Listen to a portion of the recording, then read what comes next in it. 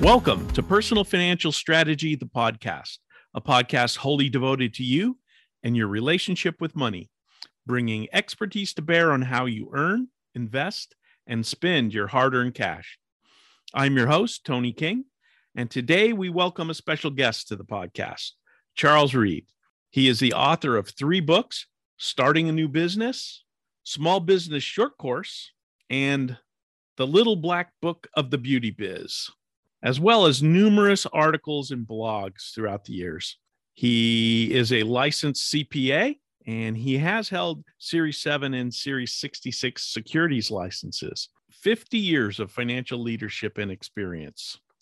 Welcome to the Personal Financial Strategy Podcast, Charles.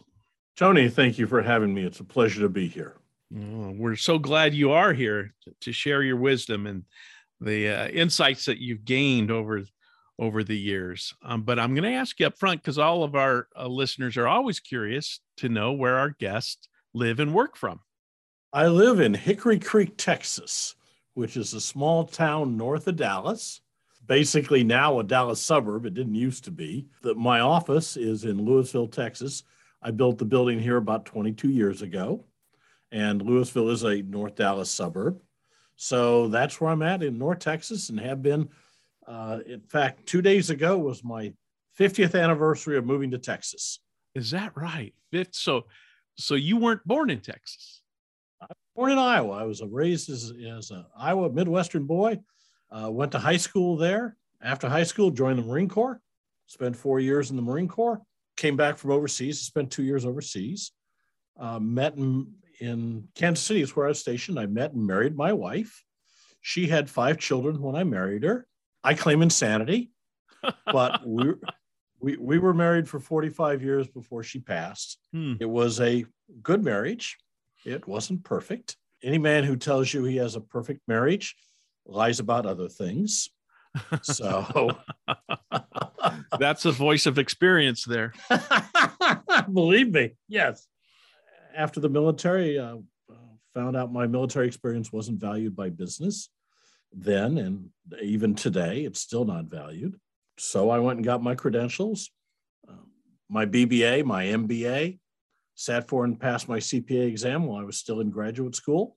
Went to work in corporate world for about 15 years, large corporations, small corporations, startups, so on.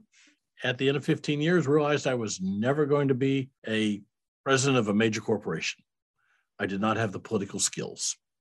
I was unwilling to stab people in the back and toss them off the ladder. Yeah, I know what you're talking about. Exactly. So I figured if I was going to run a business, I'd have to, like my father, start my own. There you go. So just over 30 years ago, Ruth and I, my wife, started her own business, and I'm still running it today. And where did the move to Texas come in there? Well, after the military, we were in Kansas City still, and Kansas City was in the middle of one of their union construction strikes. And basically unemployment was running about 25%. Ooh. So on March 6th of 1972, we packed up the kids, we got on I-35 and moved south, kind of intending to head toward Houston. Got to Dallas, it was 63 degrees and the sun was shining. Kansas City was still frozen solid. And we said, oh, this is heaven. So we stayed, found jobs the next day, and have been here most of the last 50 years. We've moved away several times and keep coming back. We like it here in Dallas. Yeah, I know we've done. My wife and I have done the same thing with Phoenix, Arizona. We've moved. Gosh, we've been to Georgia, back. We loved, nothing against Georgia. Loved it. Loved our time there. But our careers called us back to Arizona. And then we went on a 9-year hiatus from Arizona into California. Love California. Do not love working in California. So the state is beautiful. I love the state. I've lived there myself. My grandmother had a house that I stayed in. My parents ended up there. I love Northern California. I love the coast. I love the mountains. I hate the government, but yeah. And the regulations and the taxes and so on. So I moved to San Antonio. I moved to Lubbock. Did a couple of years in North Carolina, which I loved. A beautiful state. Mm-hmm. But now we kind of like Texas. That's good. Now, how far are you from Plano? Hop and a skip. Is that right? Great. That's great. I've lived in Plano. That was we lived in North Dallas, and then after a couple of years, we moved out to Plano. At the time, Plano was 5,000 people, and the bridge on Parker Road that went across Custer Creek was the old bridge, and it still said "Cross at your own risk." Well, our this business is about partner, 1974. Oh, okay. 1974. Well, our business partner at Personal Financial Strategy is headquartered in Plano. That's why I asked that question. So we'll have to make a connection there maybe after we get done with our little conversation today. Well, Charles, I wonder if you could, you've done a great job of giving your background and kind of what led up to your career in Dallas. Tell us more about what you're doing today and how you got to be doing what you're doing today. I was working as COO for Financial Express, which was a franchise organization, mobile accounting services. And the board wanted the corporation to get rid of the original office because they were spending too much time managing it. So I bought it. That was 1991. Ruth and I bought it. The franchisor went belly up the next year, which was frankly a good thing for us because we quit having to pay franchise fees. So we just changed the name and kept going. We later got rid of the mobile aspect of it. And then here about 10 years ago, my partner, who I'd taken on, wanted more autonomy. So I sold him the accounting side of the business and kept the payroll. So we're now exclusively a payroll provider. We're all across the U.S. We're national. We're probably one of the smaller of the national firms. Our footprint is like I said, is national. And so we've just been doing payroll, and we provide payroll and payroll-related services to small and medium-sized businesses. Our biggest unique selling proposition is compliance. Being a CPA and a U.S. tax court practitioner and having 30 years in dealing with 50 years in dealing with the IRS and employment taxes, no more normally when I'm talking to the IRS than they do. I just have experience. I've been doing this. This is my profession. IRS people get transferred from department to department, and they have other duties and so on and so forth. So the guy you're talking to in employment tax may have been there a month, may have been there a few years, but it's unlikely he has 50 years of experience in employment tax because he's done other things and will do other things again. So we help our clients stay compliant. The IRS makes millions of mistakes. In fiscal 19, the IRS issued $13 billion in employment tax penalties. Several billion were abated because they were mistakes. Wow. Several more billion should have been abated. But if you don't know what to do, and my clients, they're all businesses. Some are very small. Some are just one person. We have a lot of ones, single employer, that they're incorporated, and so they have to be on payroll. And so we have a lot of onesies, which is great. I love them, and I love to help them. But if you take a manufacturer, a chef, a doctor, a lawyer, a dog groomer, a guy that runs a teleprompter company. When I grew up, Pele was the world's best soccer player. Yep. Maybe the best soccer player of all time, equivalent to Ronaldo today, I would say. But if you take Pele and put him in a New York Yankees uniform and stick him at second base in Yankee Stadium, he's lost. Right. I mean, the idea of picking up the ball with your hands and throwing it and the equipment and hitting a ball and everything else with a bat, he'd be lost. Right. Well, you take that businessman who's good at his business, knows it, understands it, is successful at it, and you say, okay, now you go deal with the IRS. Yeah. He's Pele at second base. He's absolutely totally lost. I don't do a lot of things. I don't make my own clothes. I don't build my own cars. I don't even mow my own lawn anymore. Okay. I outsource all of that. Sure. Because I outsource it to experts who have the equipment, the facilities, the expertise, the experience, the understanding, the knowledge. And in payroll, that's me. That's my company. That's what we do. Yeah. Boy, that sure makes a lot of sense to me. If I'm going to align with someone to handle my payroll, I want to align with the someone who has the most experience and knowledge dealing with that 3 initial department of the government that oversees these things. I tell clients they shouldn't talk to the IRS themselves. because it's personal and they will get upset and they will do things they shouldn't. And this got brought home to me last year with COVID. The IRS made a mistake on my corporate taxes, my employment taxes. So I called up the revenue officer, not agent, but officer, and started talking to him. And he said several things that were stupid and were wrong. And the more we talked, the more upset I got. And I found myself yelling at him over the phone. And explaining to him that he was an incompetent boob and didn't know what the hell he was doing, was violating IRS regulations, didn't understand the rules, didn't understand the law, and didn't know what the hell he was doing. And when we got done with the conversation, he immediately did more stupid things to my tax account. Really?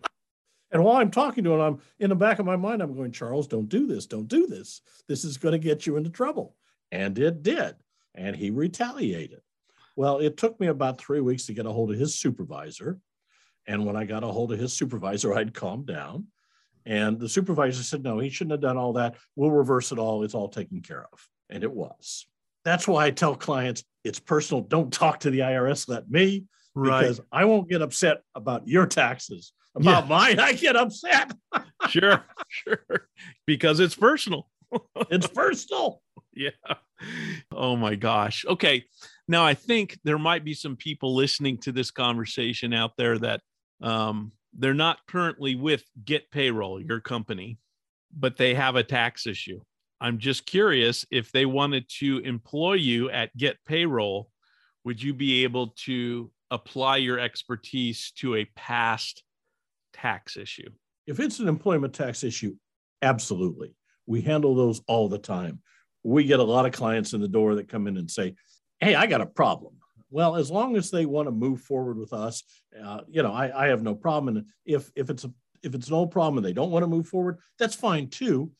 There'll be a fee, and we'll look at it and quote them a price and solve the problem for them if at all possible. We do it all the time. They can just reach me at CJR at Get Payroll, or look me up and call me, and I'll talk to them. The first call is free.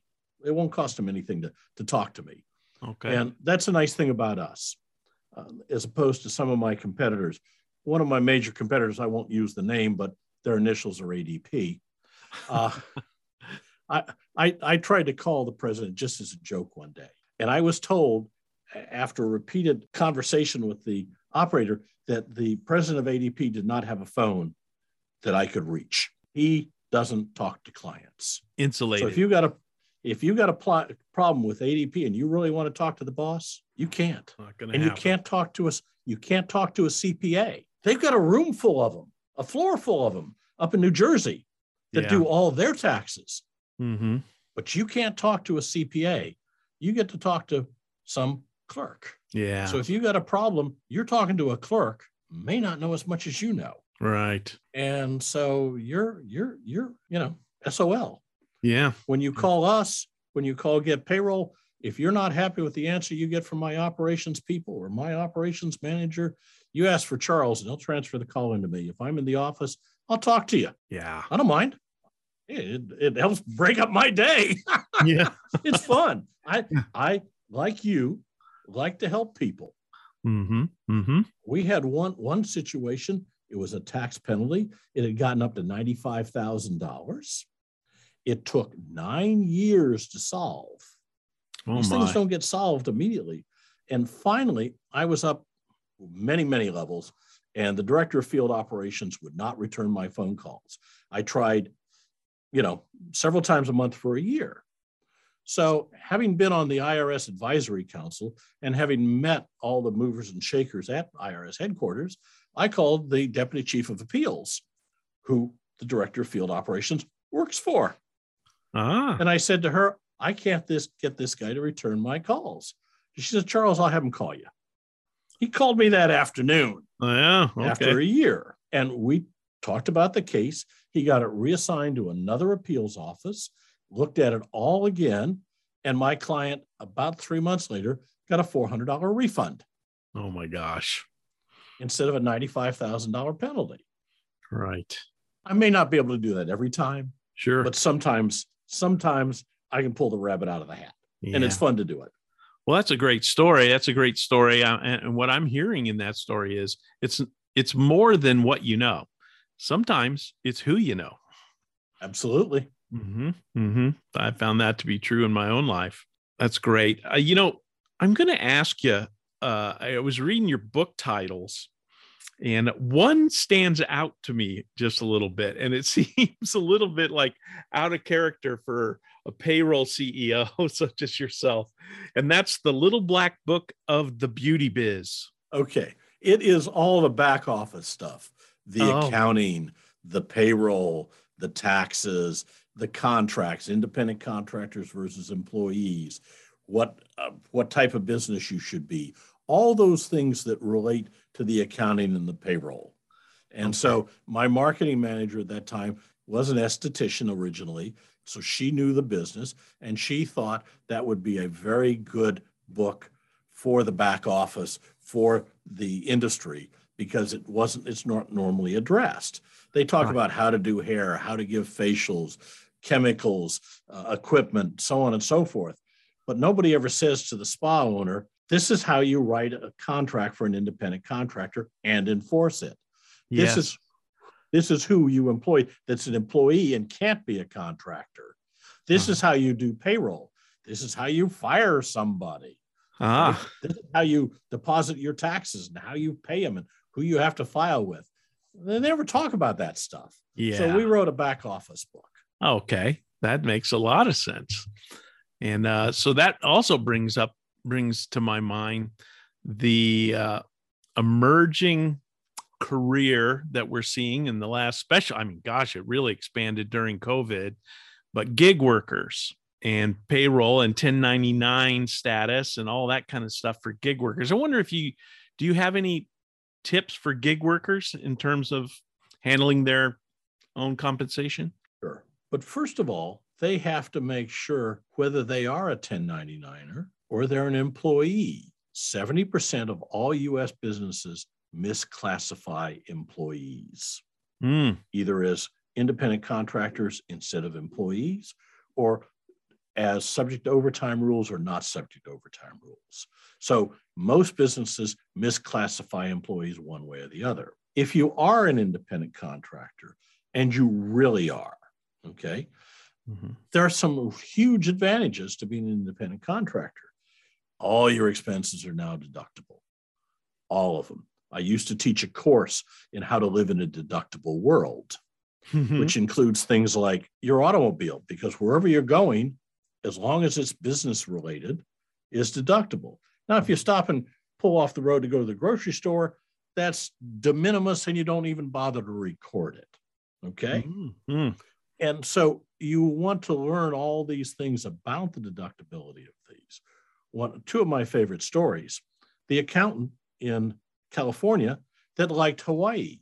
So he put an ad in Hawaiian paper advertising, just a little one ad for tax services, and he got a bite. So he took his vacation to Hawaii and did up the taxes. Well, over the course of 20 years, he built up a whole set of clients in Hawaii. So he would go over every spring and spend several weeks in Hawaii, all as a business deduction. Yes. Because he was taking care of clients. My next one is the doctor in Florida who had a yacht, and he deducted it on his tax return as a business expense, and he got audited. Well, he had the paperwork, and he invited other doctors on fishing trips all the time, because that's what he liked to do. He liked to go out and fish. Okay. So he invited other doctors, and he kept track of the doctors he took and the amount of business they referred to him. And after 2 trips, if they weren't referring business, he didn't invite them again. And when they got done with tax court, he won. Is that right? The IRS lost the whole case because it generated income for his business. Gotcha. It was no different than advertising or marketing. It was a marketing expense for his business, and he could prove it. Yeah, and he won. That's the key, right? Being able to prove it. Right. Because you can legally deduct anything that is business related. Mm-hmm. Whether you have a receipt or not, you can deduct it. You just may not be able to prove on an audit. But that doesn't mean it's illegal.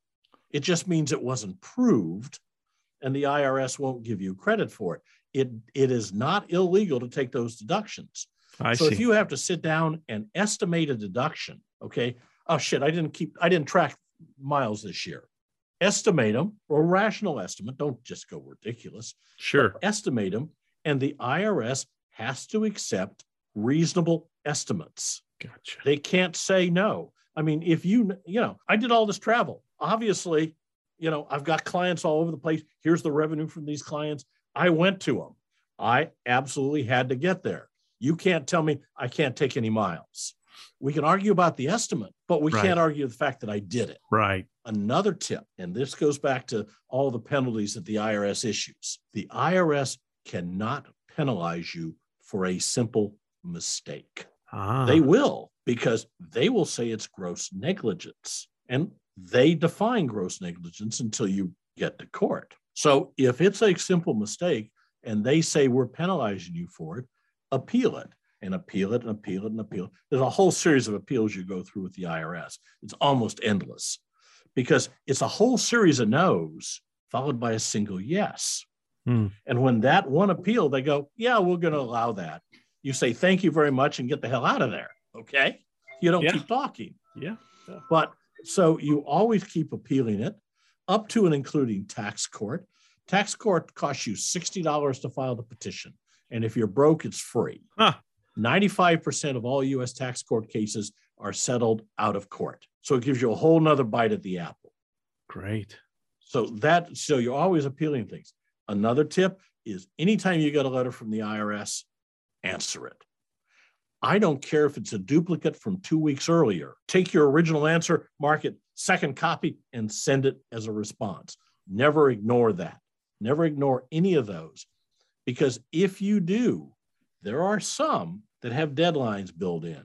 And if you don't respond within a certain period of time, 30, 90 days, you lose, and your appeals have now been exhausted. So you don't want to do that. Read it carefully. If you don't understand what they're saying, ask for clarification. They can't just ignore you. If they ignore you, they can lose too. Send everything certified so you can prove you sent it, because some of these things are date sensitive. And if they say, well, you didn't answer in time, and you go, I'm sorry, on the 8th of March, 2022, here's my certified receipt of the letter to you. And they go, well, we don't have that. It doesn't matter. You can prove you sent them a letter. Right. And if they can't provide their copy of it, the court's going to say, this is what the guy says he sent. If you can't prove he didn't send it, and he has a certified receipt proving he sent you something, and if you can't produce it, well, you lose. Yeah. So, and in this, anytime you're dealing with the government, paper it. Right. Paper. If you can't baffle them with your brilliance, bury them in paperwork. That's a good tip.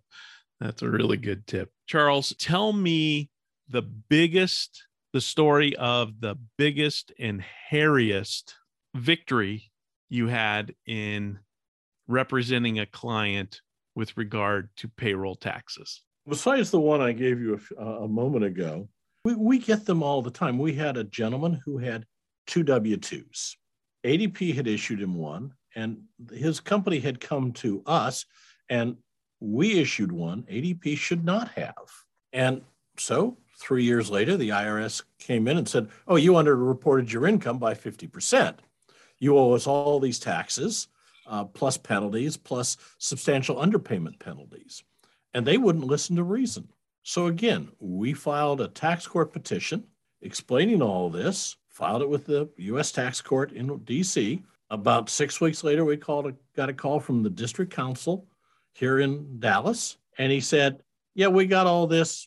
Never mind. We've taken care of it. That kind of thing happens. One of my clients had decided to open up 2 more gyms. He had a gym and he opened 2 more. And he said, this was another business. What he didn't tell me was he wasn't operating it under the EIN of the existing one, but as a sole proprietor. That took 5 years to unwind because of the FUTA tax problem, because the unemployment wasn't payment to the state, wasn't reported to the Fed to give him to the discount on the FUTA taxes. So instead of 0.06, it was 6.0. Oh my. So it was 10 times as much. And that took 5 years to unwind. So there's a lot of little things in the gig of business. We had a client who did teleprompter service. He had the equipment and he had independent contractors who he set up with jobs and had the equipment for them to rent and so on. And we filed them all as independent contractors. And they filed all their taxes that way. And the Texas Workforce Commission, who oversees unemployment in Texas, came in and said, no, they're employees. We said, no, they're not. So we fought it and we went to a Rule 13 hearing in front of the commission and won. And my client was very grateful that he won, but he was so pissed at having to deal with it that the first of next year, he made them all employees instead. Did he really? Yes, he did. Oh, that's hilarious. Ticked me off, but it's his business, it's his choice, and that's fine. For a business, there are disadvantages to hiring gig workers. There are advantages, but there's disadvantages. You don't get loyal employees; they can leave you in a heartbeat. You can't assign them other duties. There's a lot of things going on. So it's back and forth what you like or don't like. So do you have a tip for filing this year as we are fast approaching the April date? Well, one of the things is make sure if you got stimulus payments, they get reported, because those stimulus payments weren't free. They were basically part of your refund up front. So it's not just non-taxable. It reduces your refund, or it does not reduce your taxes. Your taxes go up. So you got to pay it back. So that's one of the big things. You should have gotten a letter from the IRS about any stimulus you got in 2021, the third one. So if you didn't get it and you got a stimulus, whenever you're doing your taxes, understand you have to put that information in. It's not something you can ignore. That's a very current one. Yeah. Even if you didn't receive a letter, still have to report it. Do you? The fact that if you got a third stimulus in 2021, you have to report it on your tax return for that year. Okay. That's a good one to end on, you guys, because I will tell you that I am a person that did receive a third stimulus, but I have not received one note from the IRS or anybody telling me that I received that money. So I'm making a mental note right now, Charles. It's going to go on my tax return. If for any of your people that are doing it with a software or online, type in stimulus into the help, and it should kick up where you need to put it in. Oh, depending on how much it was. Fantastic. Well, Charles, thank you so much for lending your expertise to the strategists today.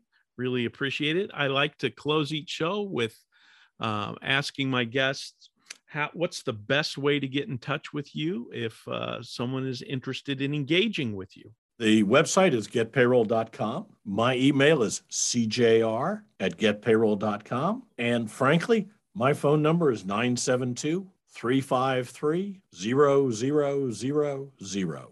Yeah, good one. Well, the only good thing GTE ever did for me. You got the aughts. Yep. Well, thanks so much, Charles, for sharing your wisdom, expertise, and experience with us today. Appreciate you taking time to come on the program. And we're wishing you a great spring and a great tax season. Tony, thanks for having me. It was my pleasure. Bye-bye now. Have a great day. And until next time, strategists, keep on strategizing.